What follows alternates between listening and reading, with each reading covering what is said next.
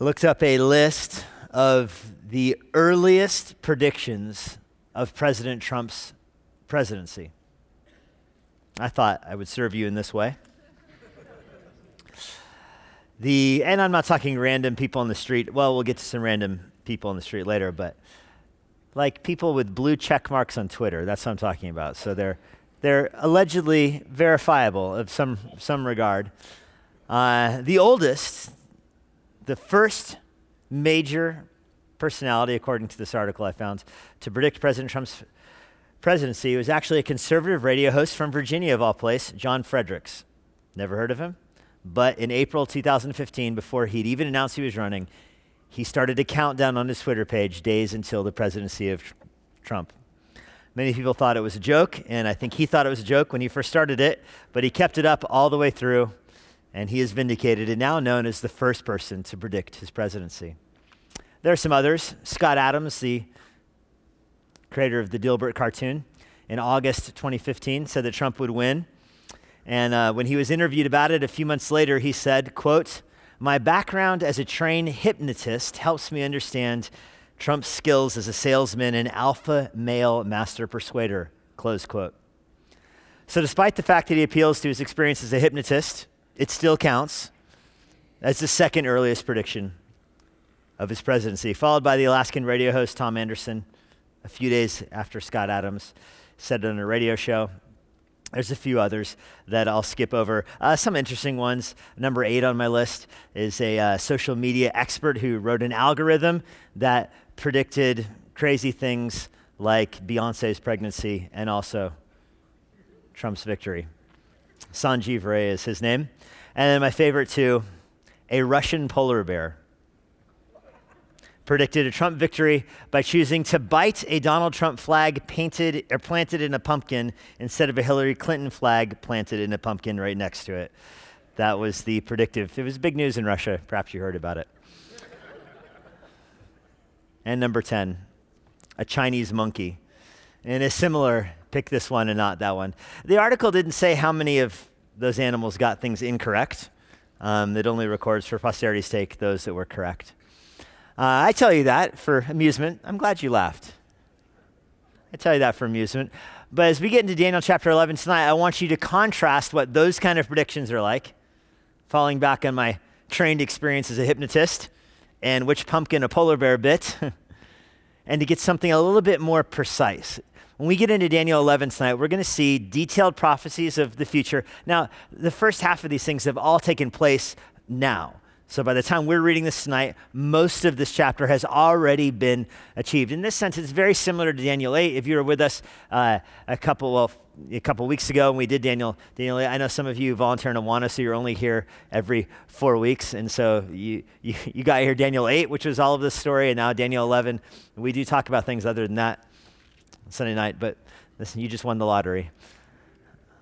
So most of these events have already taken place, but I want you as we go through this tonight to see the detailed precision in which God predicts the future, or God describes the future. I don't even like using the word predicts when it comes to God, because God's not a passive predictor here. He is the agent that brings history to pass. He is the one that acts. His sovereignty is what causes the plans of humanity to unfold. And so it's not even a prediction any more than an architect designing a building could be said to predict the shape of the building. He is the architect. He is the designer. And so that's where we find ourselves in Daniel chapter 11. If you recall the context of this, we looked at it last week, is coming out of Daniel 10, when Daniel had the terrifying vision of the nightmares that we looked at, and he had been praying for help, and the angel appeared to him. Well, first the Christophany, Jesus appeared to him in a vision and strengthened him, and the angel came and described how the angel was delayed answering Daniel's prayer. And so this is not a normal prayer. This is a prayer that Daniel prayed that angels fought over his answer. So this is not, Lord, help me with my surgery, or help me pass a test, or help me have a good day, or have a good flight. This is not that category of prayer request. This is the kind of prayer that when Daniel was praying it, angels fought. Demonic angels were fighting righteous angels, and God was dispatching a messenger to strengthen Daniel, so much so that God himself, in the person of Christ, appears to Daniel in a vision to strengthen him so that he maintains his composure to receive the vision. That's the level of importance this prayer request is. And if you recall, it's all pouring out of where Daniel had been studying the book of Jeremiah and saw that the Babylonian captivity was supposed to end. The Israelites were banished, kicked out of Israel because of their sin. They had neglected the Sabbath years. They had neglected the year of Jubilee. They were banished for 70 years, one for each Sabbath year they had missed. They were now supposed to come back to the promised land. Daniel understood this from reading the book of Jeremiah. He then sets himself to pray for the return, and we commented how incredible it is that prophecy declared something would happen, and Daniel prayed for it to happen anyway. Daniel understood that God's prophetic decrees are not just accomplished, they require means to achieve, namely, in this case, Daniel's prayers. And so Daniel prays, even though Cyrus had banned prayers to anybody except himself or the king at that time, and he really was tricked, Darius was, and so Daniel prays and gets fed to lions, and the lions end up eating Daniel's adversaries. You know that part of the story, and that's the vision that is transcribed in Daniel chapter 9. This is the 70 weeks. Nevertheless, Cyrus commands the Israelites to return, and they don't all return. Very few of them return. Probably 40,000 return in all. That's a small remnant of all the Israelites that are spread abroad. And so Daniel was expecting revival to break out. He was expecting Israel to be reconstituted. He was looking for the temple to be rebuilt. He wanted to go back to the days of 1 Kings 8 where Solomon was dedicating the temple. That's what Daniel had in his mind. And instead what he gets is this hodgepodge pile of cobblestone, something that such a weak temple, it made those who saw it cry. This was not what Daniel had in mind. And so Daniel goes out. He starts walking back. He leaves the capital city where he's the prime minister, goes walking along the Tigris River and is praying for help from God. For weeks he's praying and he's getting nothing. And remember last time he prayed, he got a very detailed vision of the future. Now he's praying and nothing happens, and weeks go by, and then an angel appears after the Lord, and the angel strengthens him, and the angel tells him what's going to happen in the future. And that's the content of chapter 11. It's the speech from the angel. It's Daniel's description of what what will take place in the future for the nation of Israel, why they're not back and reestablished in the land. Now, let me give you the overarching theme of this so you don't get lost in the weeds in case you run out of time and you don't get the big theme. I've got 4 lessons for you at the end, but we'll see if we get there. But the overarching theme of this whole chapter is that the punishment for Israel did not end at the 70 years. When God said because of their sin they would be exiled for 70 years, that was not an atonement for sin. At the end of 70 years, there still remains purging. There still remains punishment for Israel. Until they will return and surrender their lives to their Savior, until they will put their future faith in Christ and his future coming to earth, they will continue to be chastised by God. That is the point of this chapter. Daniel expected their punishment from God to be over and the glory of Solomon's temple to return. Instead, he's going to get what we see here tonight. It's going to be broken up into 4 periods of Israel's judgment. God's going to give them 4 different periods of his judgment. And as we go through this time, the first one goes pretty quickly, and we'll see how God's unveiling his plan. I mean, the judgment for Israel, it's not going to be 70 years under Jeremiah. It is going to be hundreds of years. 4 different kingdoms are going to come and judge Israel. The first will be Persia. And this is where we start in verse 1, chapter 11, verse 1. As for me, in the first year of Darius, so we're going back a few years. Remember, he's praying chapter 10, verse 1, the 3rd year of Cyrus, king of Persia. Now he's going back in his mind to the first year of Darius the Mede. I stood up to confirm and strengthen him. Daniel is reminiscing how a few years ago, he was supportive of the new Persian king. But now in the future, behold, and I think that's the angel talking, how the angel was propping up Darius. But now, a few years later, I tell you the truth. Behold, 3 more kings will arise in Persia, and a 4th will be far richer than all of them. This is the overarching summary of this. We're going to go through a period of kings. The first empire here is the Persian Empire, and there's going to be 4 different kings in the Persian Empire that will be reigning over Israel. Now, there might be some other minor kings that come and go in here, but there's 4 that have the angel's attention, 4 that are significant for the punishment of Israel. In verse 2, Now I'll show you the truth. 3 more kings will rise in Persia. The 4th will be richer than all of them. So after Cyrus, who's the current king, also called Darius, after him, he's going to die, and then Cambyses will be his son. He'll reign as king. Then there will be a fake king after him. This is not in Daniel. This is just from history. A fake king named Pseudo-Smerdis. Pseudo-Smerdis is called pseudo because he wasn't a legitimate king. In fact, he looked so much like Cambyses that he presented himself as him. And this was a day without, fingerprint identity, without driver's license. So he got away with passing himself off as the real king. And lo and behold, he did a better job being king than the real king. And so the Persians replaced the real king with the fake king, the pseudo king. He was a phony, but he got away with it. That's your 3rd king. The 4th one is where you find the trouble. It says at the end of verse 2, he's going to be stronger than all of the other ones, far richer than all of them. In fact, he's going to be so rich, it's going to go on to say that he's in the middle of verse 2 there. He's going to become strong through his riches. He'll stir up the kingdom against Greece. After this, from Darius becomes Xerxes. Xerxes is the king from the book of Esther. That's this king. This is the 4th king. Now, Xerxes is known, or Ahasuerus, he's often called, but Xerxes is the name I'm going to go with. He's known as probably the wealthiest king the Persian Empire ever had. The Persian Empire was at its zenith under him. He was the wealthiest Persian king there was. He built out the army. He conquered really the world. But it gives you a little note here, a little ominous note at the end of verse 2. And the whole book of Esther is taking place in this time, by the way. But an ominous note in here that he's going to be provoked to go against Greece. He's going to stir up against the kingdom of Greece. And he'll attack them. And he did attack them, and he humiliated them. And then this chapter is going to skip about 150 years between verse 2 and verse 3. There's 150 years of blank space there. 150 years after Xerxes humiliates the Greeks, Alexander the Great comes on the throne. This is verse 3. It says, then a mighty king shall arise who will rule with great dominion and do as he wills. And so this leaves the Persian Empire and goes to the Greek Empire. Alexander the Great. 150 years after the Greeks were defeated by Xerxes, they'd stored this away in their mind. Alexander the Great goes to avenge their defeat, to avenge their loss, and he attacks the Medo-Persian Empire. He attacks them, he conquers them, he humiliates them. It's a long grudge, 150 years, but they remembered. This is verse 3, a mighty king will arise who will rule with great dominion, do as he wills, Alexander the Great. And we talked so much about Alexander the Great, I don't want to rehash everything we did in Daniel chapter 8, but remember that he's probably the most significant military genius ever.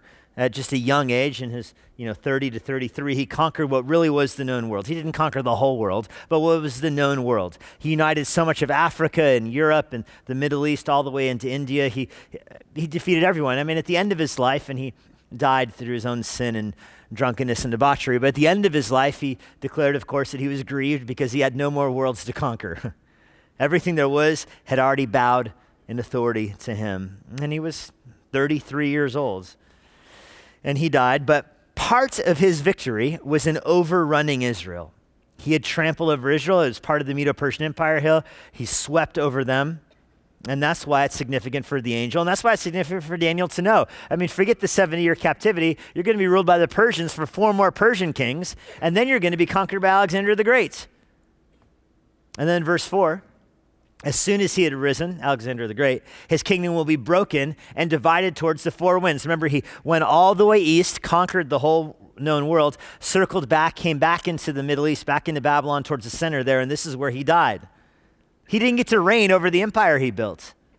He died almost immediately. And it didn't get passed down to his posterity. That's what verse 4 says. It's going to be broken and divided towards the 4 winds of heaven, but not to his posterity. Do you see the specificity of this prediction?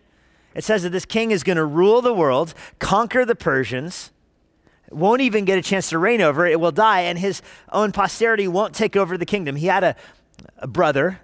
His brother, I think, was if I recall correctly, mentally retarded, not mentally stable, and the kingdom didn't go to him. He had a half-son, and then he had a son that was born after he died. Not a half, I mean, you know what I mean by half-son. It wasn't with his wife. It was an illegitimate son. And then he had a son that was with the person that supposedly was his wife, and he was born after Alexander the Great died. And so there's 3 people that are possibly related to him that could take over the empire. I mean, one is born after his death, and the other is an infant, and the third is not mentally stable. And so what happened, if you're familiar with the story, is Roman generals or Greek generals rose up and killed all of them. They killed the two babies, they killed his brother, and then they divided his kingdom into fourths. And notice the phrase, it's in Daniel 11 verse 4 here, his kingdom will be divided towards the four winds of heaven. And it's not according to the authority with which he ruled, but his kingdom will be plucked up and go to others besides these. His kingdom will be divided, these four people, and it's going to go to other people also. It's not about how wise they were, how good of rulers they were. It's not about who was related to him. And this is so much in Daniel 8. Remember, it's the different horns that come up. Cassander took over Macedonia. The two key ones to focus on, Ptolemy took over Egypt and Seleucus took over Syria. And for the rest of this chapter, you're going to see Egypt and Syria is going to be the focus. Egypt is to the south, Syria is to the north. So for the rest of this chapter, when it talks of the southern kingdom, it's talking of Egypt. The northern kingdom is talking of Syria, the Ptolemy line in Egypt and the Seleucus line in Syria. Even though the kings will come and go, that's the kingdom of north and south. North is Syria, south is Egypt. Just remember that the geography is all by Egypt here. So on our map, they're, more or less equal, but from Israel's perspective, Syria is to the north. From Israel's perspective, Egypt is to the south. So the kingdoms will be divided, and this is going to lead you to the third empire, north versus south. The Seleucid versus the Ptolemaic dynasties, they're going to reign over this part of the world. This is going to take you all the way from 300 BC to the Roman Empire, really. And we're going to cover these kings all the way down to the 20th verse. This is going to go over 200 years, and these 200 years is a period of war. These different empires fight each other. These two dynasties fight each other. They hate each other. They're violent towards each other. And you think, why is this important? Why do I need to know that these two dynasties hated each other and fought massive wars against each other? Who cares? Well, I have an answer to that question because I've been thinking about it all week long. That answer has very practical implications to me. The reason you should care about this is because these are the people that were trampling over Israel. These are the instruments that God used to judge and purge his people. God withdrew prophets from Israel for this time. The last prophetic voice here was Haggai weeping about the temple, Malachi pointing forward to the Savior, and here Daniel wrapping all of this up and saying, you guys are going to be judged. Daniel's in his mid-80s at this point. He's not going to live to see this. Even though God spends 400 years purging and cleansing Israel, he did it first by giving them a warning. And the warning is so precise. It's so precise. Look at verse 5.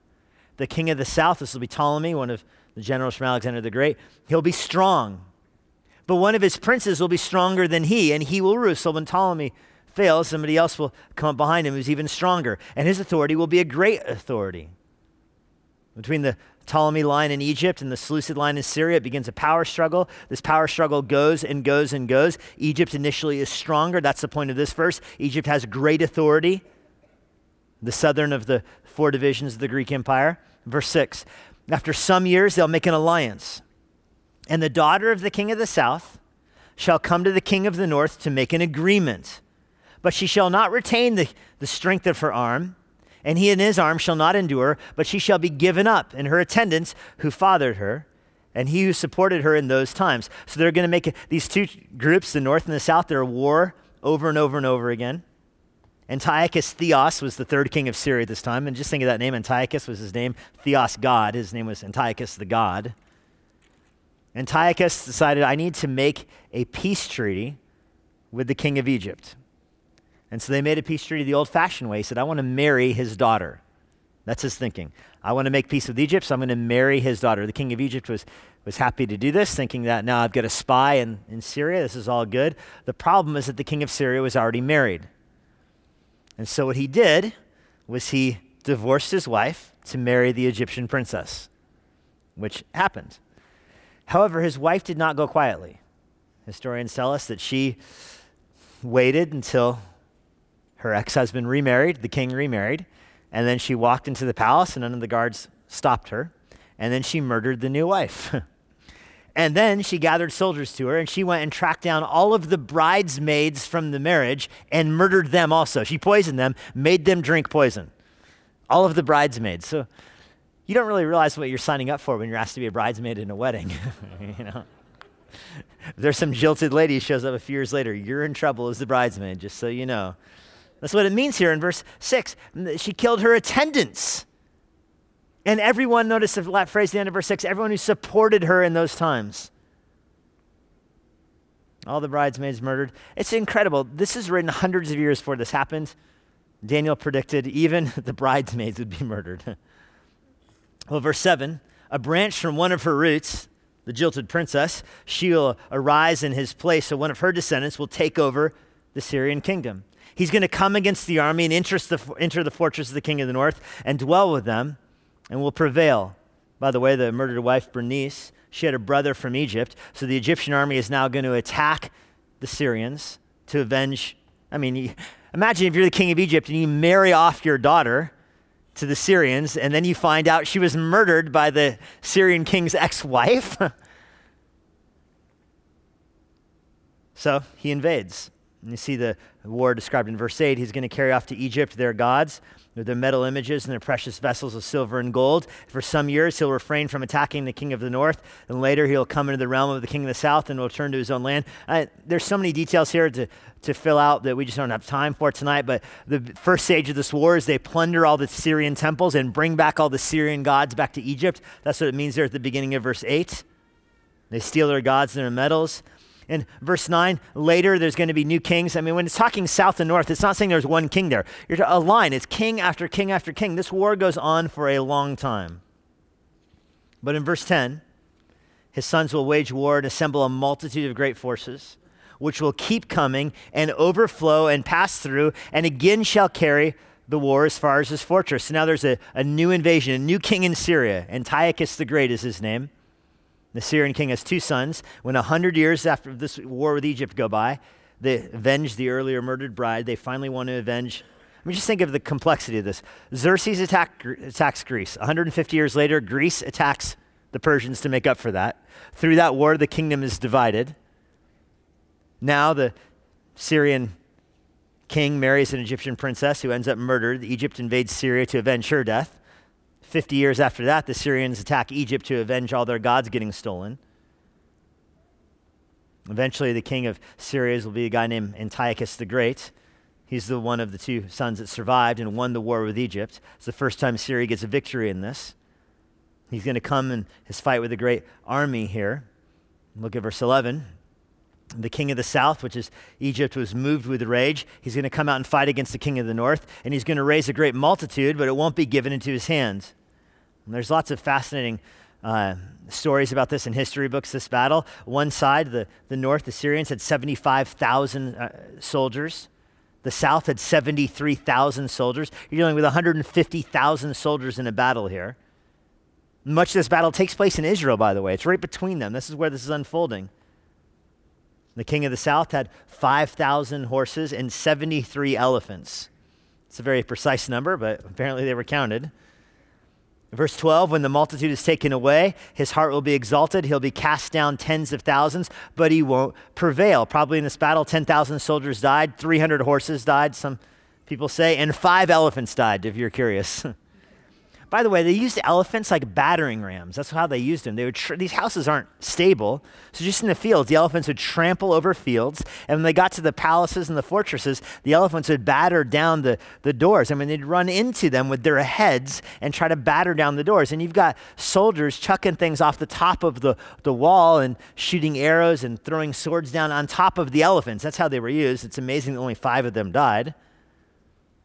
Verse 13, the king of the north will again raise another army, greater than the first. And after some years, he's going to come on with his great army and abundant supplies. Now Syria restocks. They get new elephants. In those times, many will rise up against the king of the south. There's going to be many attacks against Egypt. And there'll be violence, and notice this phrase, among your own people shall lift themselves up in order to fulfill the vision, but they shall fail. In other words, in this war between Egypt and Syria, Israel is caught in the middle. Israel is ruled by the Syrians, but some of the Israelites are going to side with the Egyptians, thinking that if the Egyptians win, we'll finally be rid of the Syrians. We'll finally be rid of them. And I'm using the words Egyptian and Syrian just because it is the easiest than Ptolemaic and Seleucid, but no, they're not I don't think they're ethnically Egyptian or ethnically Syrian. It's the Greek Empire that's divided, although they've now totally intermarried. They had a totally different approach to culture and ethnicity than we do now. It's not about skin color, in other words. It's about language and assimilation and the line of rulers, which were Greek originally. Anyway, there's Jews that are caught in the middle of this, and that phrase down in verse 13, among your own peoples, violent people among your own peoples. You have the New American Standard, it says robbers among your own people. The Hebrew word there is covenant breakers. These people are violent and they break God's covenant in order to fulfill this vision from the angel, but they will fail. They will go to war. They'll revolt against the Syrians, thinking if we side with the Egyptians, we can overthrow the Syrians and we'll finally have our freedom. These are rebels in Israel, apostate Jewish revolutionaries. They were nationalistic. They believed in the independence of Israel. And these are the seeds that are going to be experienced. They're going to grow to fruit during Jesus' lifetime with the zealots. In Jesus' lifetime, these are the zealots.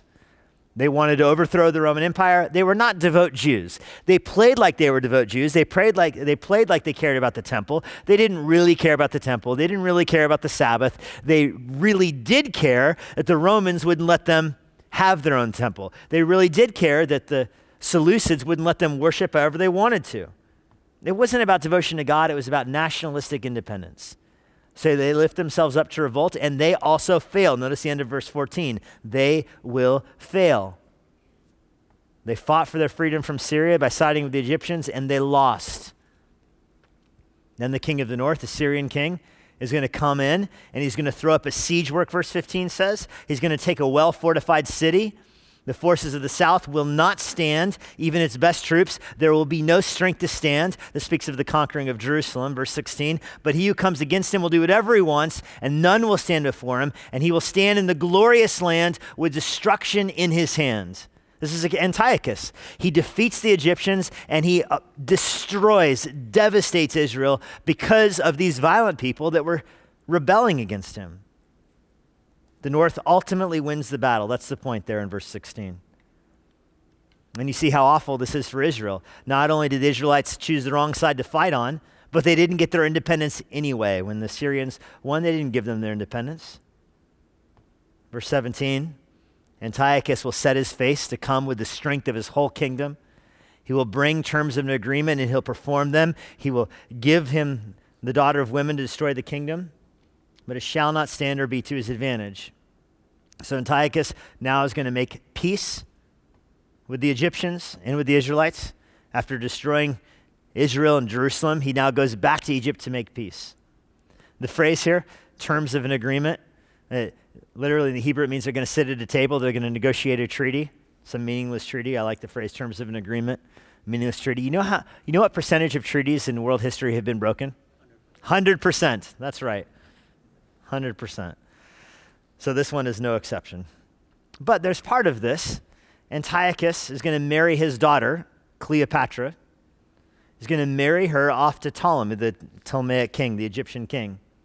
And he does this because he thinks she'll be a spy for him. He thinks, I'll marry my daughter into the Egyptian world, and now she'll spy on the Egyptians for me. This shows Antiochus' foolishness. He thinks that Cleopatra will love him more than her husband. That also fails because she rejects her father. The guy, Antiochus, was nuts, of course, extremely violent. So she rejects her father and sides with her husband, so he loses his daughter to the Egyptians. That just makes him more bitter. That's why verse 18, after this, he'll turn his face to the coastlands. He'll capture many of them in the Mediterranean basin. He'll now go to war against the old Greece Empire. But a commander will put an end to his insolence. Indeed, he will turn his insolence back upon his head. What that means is that once Antiochus the Great had conquered that part of the world, he decided to go against the Mediterranean islands and against the Greco Empire. But he was finally defeated. This is 190 BC. He was finally defeated because he didn't fully appreciate that the dynamics of the Mediterranean basin had changed. No longer was the Greek part of the empire the main player. Rome had risen, and he didn't appreciate that. So he starts invading these islands, thinking he can just defeat the Greeks. He did not expect to be attacked by the Romans, which he was, and he lost. When he loses to Rome, you know this from Jesus' lifetime. The way Rome, this is back at the beginning of the Roman Empire, the way they expanded their empire, if you rebelled against them and you lost, you remember what they did to you? They taxed the lights out on you. And they taxed you into oblivion. And so that was to teach you a lesson. It taught other nations a lesson. If the Roman Empire wants to invade you, surrender fast, and they won't tax you. You say, I speak Rome, whatever you want. I got it. I'll put on a toga. You tell me what you want from me. I'm in. If you do that fast, they don't punish you. But if you fight against them like the Seleucids in Syria did, they will tax you to death. And so Antiochus the Great has to come back to his kingdom having lost the battle, and he's got to raise taxes. And you see this in verse 19. He's going to turn his face back towards the fortresses of his own land. He goes back to his own temples, but he will stumble and fall, and he won't be found. Now, what happened in his death here, he goes back to try to take the gold out of his temples to pay off the Romans, and his own people killed him. Nobody knows what happened to his body. His people got so upset with him for losing the war and plunging them into death, they murdered him, and nobody even knows what happens to his body. Well, verse 20, just again, before we go on to verse 20, just ponder again how precise and incredible that prophecy is. It doesn't tell you he's going to be murdered by his own people and you won't find his body. Instead, it says he's going to stumble and fall and won't be found. But lo and behold, that's what happens. Then verse 20, shall arise in his place one who will be an exactor of tribute for the glory of the kingdom. The ESV is kind of funny there, an exactor of tribute. Do you know what that means? He's going to tax you. An exactor of tribute for the glory of the kingdom. Oh, is this translated by an IRS agent? An exactor, you don't call him taxes. Call him a tribute for the glory of our country. So the next king, after Antiochus, will be an exactor of tribute for the glory of the kingdom because he's got to pay off the Romans. But within a few days, he will be broken. Neither in anger nor in battle, this new king, the raiser of taxes, he's going to die, just naturally. When Rome defeated Syria, of course, by the way, the tax Rome gave on Syria was 1,000 talents a year. In his place now, you're a couple kings away. Verse 21, will arise a contemptible person to whom royal majesty has not been given. He shall come in without warning, and he'll obtain the kingdom by flatteries. This is Antiochus Epiphanes. And he is easily the most brutal king. He's the king that was presented as the Antichrist in Daniel 8. We see him again here in Daniel 11, Antiochus Epiphanes. He's obviously a villainous king. He was not a legitimate king. He had no royal blood in him. He was not connected to the Greek leadership that had established this part of the Seleucid Empire. He just politicked his way, and he moved his way up through the ranks of the military, had favors accumulated through different generals, and they installed him as king. His story, by the way, I pointed this out in Daniel 8, it was very similar to Hitler. The same kind of tricks that Hitler used to take over the German nation is what Antiochus used to take over the Seleucid dynasty. Verse 22, armies will be utterly swept away before him and broken. Even the prince of the covenant, meaning even Israel, is going to fall to him again. At that time, an alliance is made with him, and he'll act deceitfully, and he'll become strong with a small number of people. So again, he breaks more covenants. He makes peace with all these people. He makes peace with the Egyptians. He makes peace with the Greeks. He makes peace with the Romans. But he's going to break all of that and act deceitfully towards them. He's going to become strong even though he has a small army because of his shrewdness. But verse 24 says, without warning, he will come to the richest part of the province, and he'll do what neither his fathers nor his fathers' fathers have done, scattering among them plunder, spoil, and goods.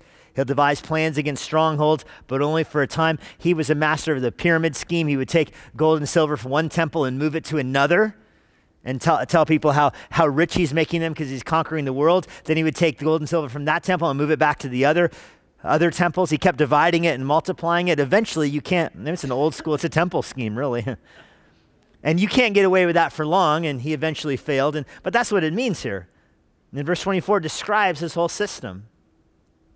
But then he changes course.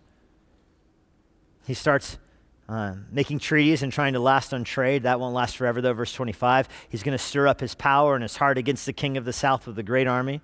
He's going to go back and attack Egypt. It's like that's what Syrian kings do when they get bored, is invade Egypt.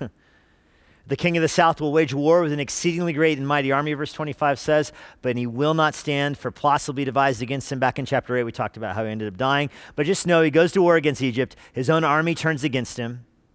Verse 26, even those who eat his food will break him. In other words, the soldiers that were protecting him, his own secret service, are going to be the ones that do him in.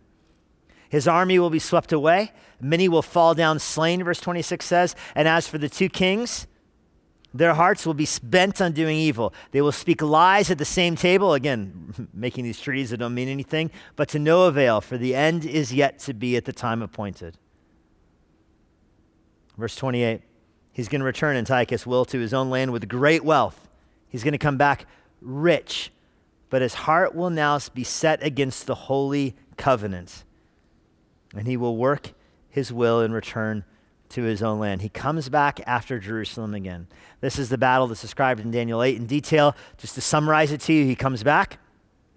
He has his guards take over the temple. They invade Jerusalem. Remember, Jerusalem is out of the way. That's the key point of this. You have to go out of your way to attack Jerusalem. You know, if you wanted to go from Syria to Egypt, you have two different ways to go. Follow the Jordan River down or go along the Mediterranean Sea. Jerusalem is out of the way. But Jerusalem has a temple. And so he goes after it. His soldiers take over the temple. They end temple worship. They then end Sabbath restrictions. By law, you have to do work on the Sabbath. By law, the businesses have to be open on the Sabbath in Jerusalem.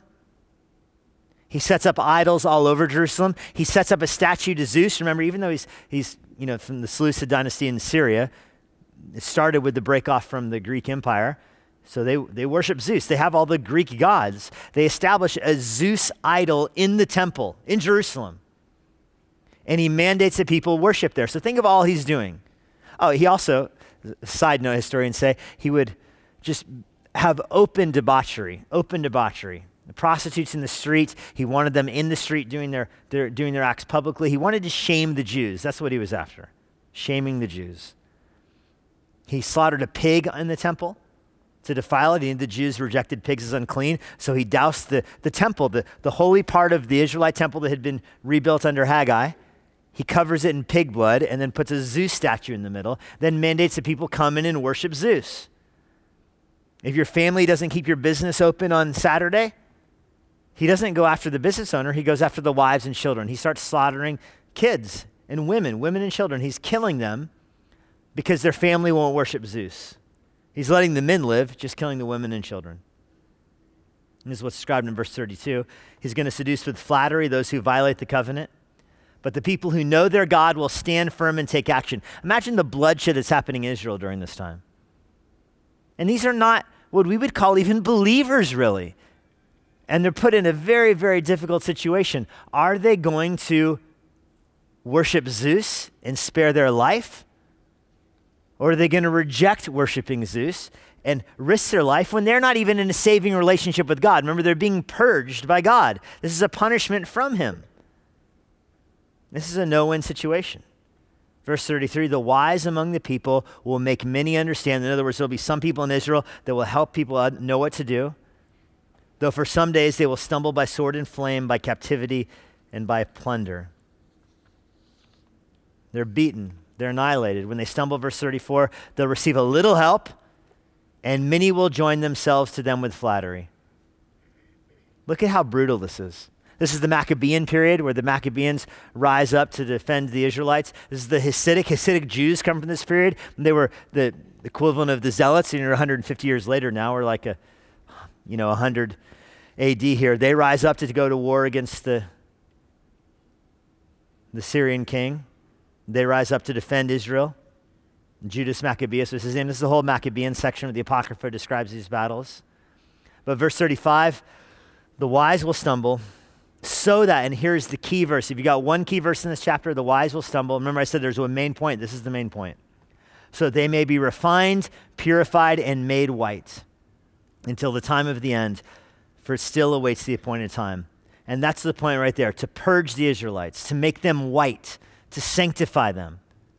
What does that mean? To burn off the sin in their life, to burn off the idolatry in their life, to burn off the dross. Nothing is as effective as bringing people to faith in God as going through suffering. It purges out the idols of your life. When you're going through inevitable destruction, you know it brings your thoughts to God. And there's this phrase, which rounds out our third period of judgment here, to the end of the time, to the appointed time, the end of verse 35. This brings you into the end times. And now there's a jump The fourth point here, so first we saw how Israel was purged by the Persians, then by the Greeks, then by the Seleucids versus the Ptolemaic line, and then fourthly by the Antichrist. That's our fourth time period here, and it begins in the last part of verse 35. They're awaiting the appointed time, even to the end, some translations say. And that's the key phrase. Everything before verse 35 has already happened, before Jesus was even born, fulfilled exactly like it says. Everything after verse 35 is still future. Still future. For example, verse 36. This king will do as he wills. We're now up to the Antichrist. He will exalt himself and magnify himself above every god. He will speak astonishing things against the God of gods. He will prosper until the indignation is accomplished. And that's the phrase right there, until it's accomplished. For the first time, we get hope of the end of this, when God's purpose in purging Israel is accomplished. For what is decreed here by the angel will be done. Think poor Daniel. Daniel was distressed that there was still punishment after 70 years of captivity. And the angel says, 70 years? You haven't seen anything, my friends. You got 400 years of this, followed by a break. Remember, that's the break between the 69th and 70th week in Daniel chapter 9. That's the church age fits in there.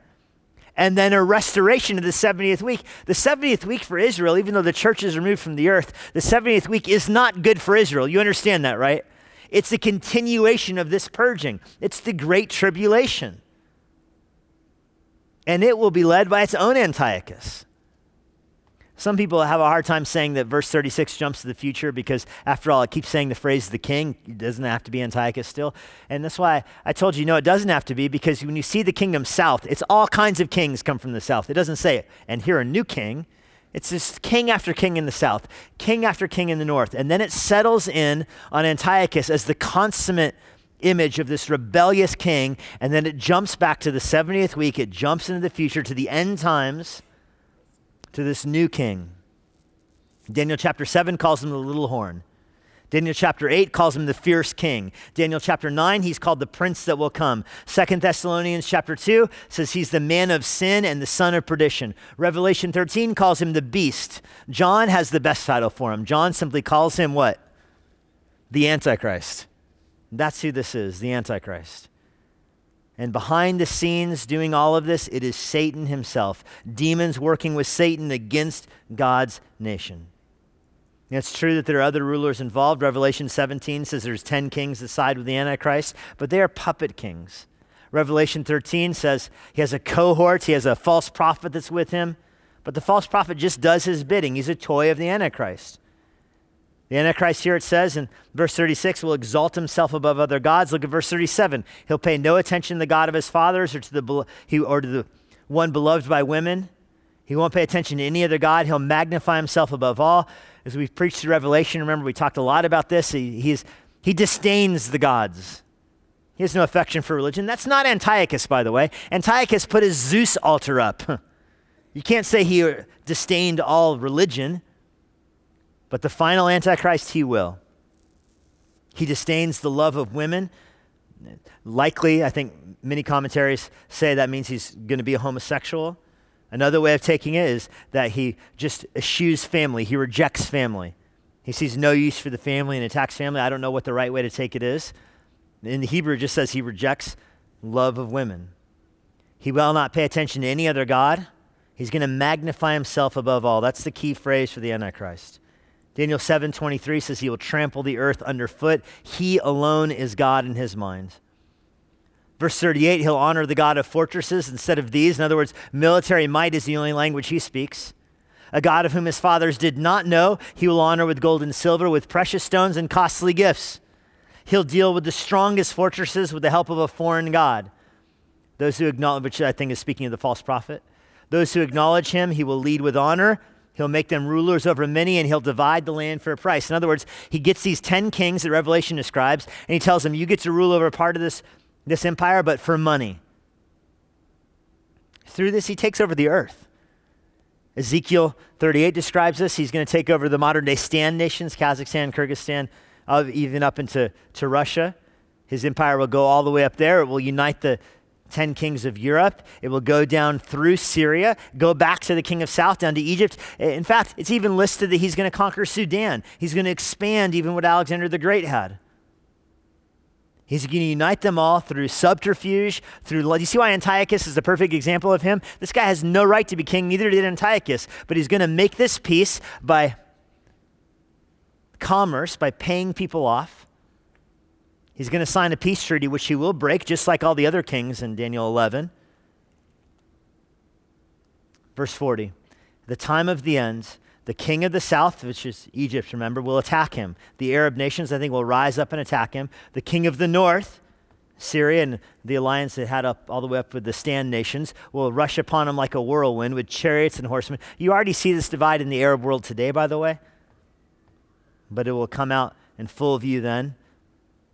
The Persians against the Arab nations. It will come like a whirlwind with chariots and horsemen with many ships. He'll come into countries, he'll overflow and pass through.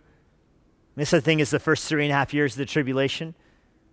The Antichrist will give Israel some certain freedoms. He'll protect Israel. He signs a covenant. He sets up his headquarters in Jerusalem. He reestablishes the temple for Israel. He gives them certain freedoms. But then at the midpoint of the tribulation, you remember this from Thessalonians and Revelation, he's going to break his covenant with them. Verse 41, he'll come into the glorious land, speaking of Israel. Tens of thousands will fall. This is the battle described in Zechariah 10 through 13. Tens of thousands will fall, but these will be delivered out of his hand. Edom and Moab, the main parts of the Ammonites. That's important because in Revelation 13, the Israelites go into hiding out there in the desert. Remember, when the dragon comes after them, they hide in the desert, and that's because Edom and Moab are protected from him.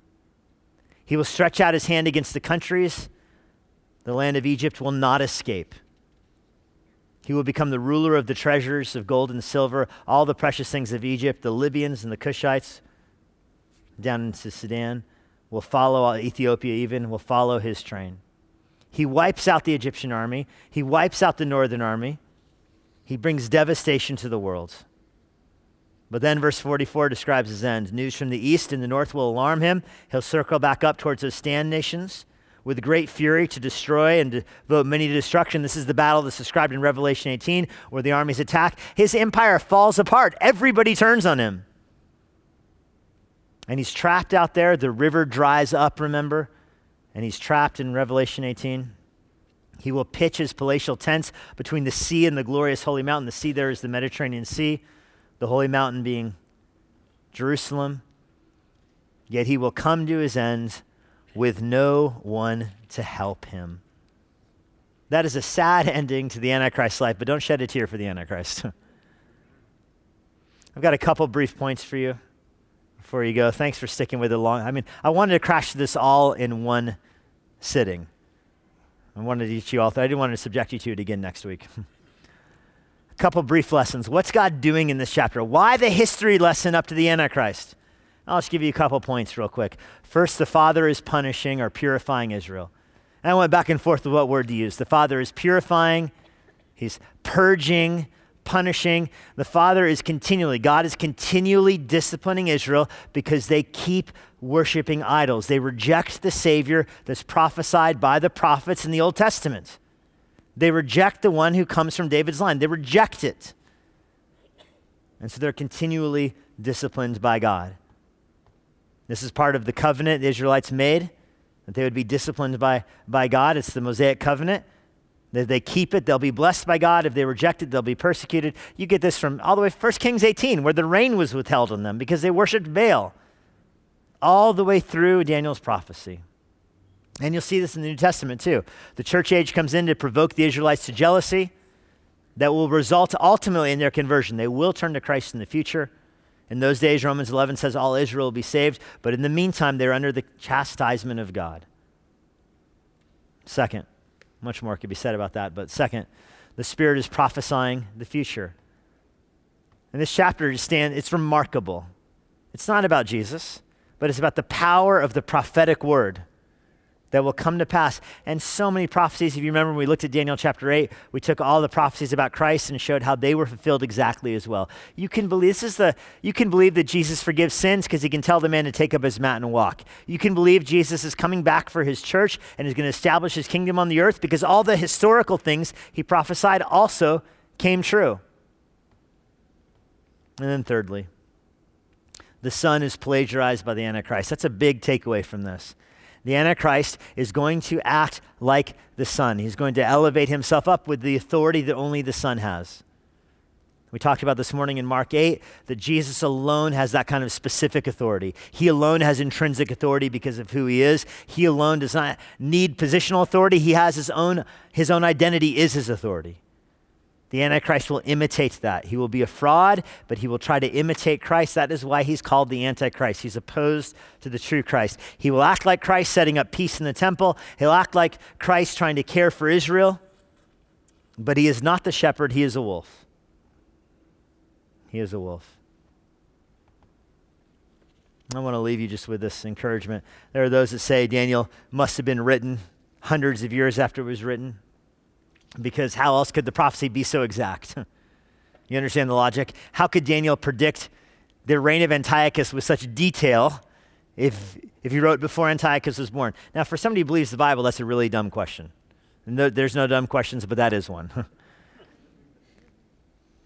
You should just know there's so many reasons why we know there's an older date for Daniel. The language that's used in it, the Hebrew that's used in it is much older. One of our elders, Scott Fott, described to me today, said the Hebrew that's in Daniel would be like Shakespearean English. So imagine writing something in perfect Shakespearean English today, except for this difference. The language of Daniel's lifetime was not known during the Seleucid dynasty. It'd be like you writing like Shakespeare, never having read Shakespeare and nothing from Shakespeare ever discovered in your lifetime. It's absurd. If you wrote like Shakespeare, that would mean you found a time machine. And that's what you have here with Daniel. He writes exactly like the end of the exile period of the Jews, not like hundreds of years later. They didn't even have the alphabet discovered that the Jews used during the Seleucid dynasty. It's very clear, but also Daniel's not a liar and God's not a liar. You can believe God's word. You can believe that Christ is true because his word is true. He is the way, the truth, and the life. And so when you think of Daniel 11 in your mind, don't get frustrated if you don't remember all the kings' names. You won't be quizzed on this in heaven, I promise. You won't need to know the Seleucid dynasty in heaven. You will not be quizzed on it. If you are, I don't know, I won't be of any help to you in heaven there. Take it up with the Lord. But what you will need to know from this chapter is that God's word is always true. It's always true, even in the details. Lord, we're thankful that your word is truth, that you give us truth.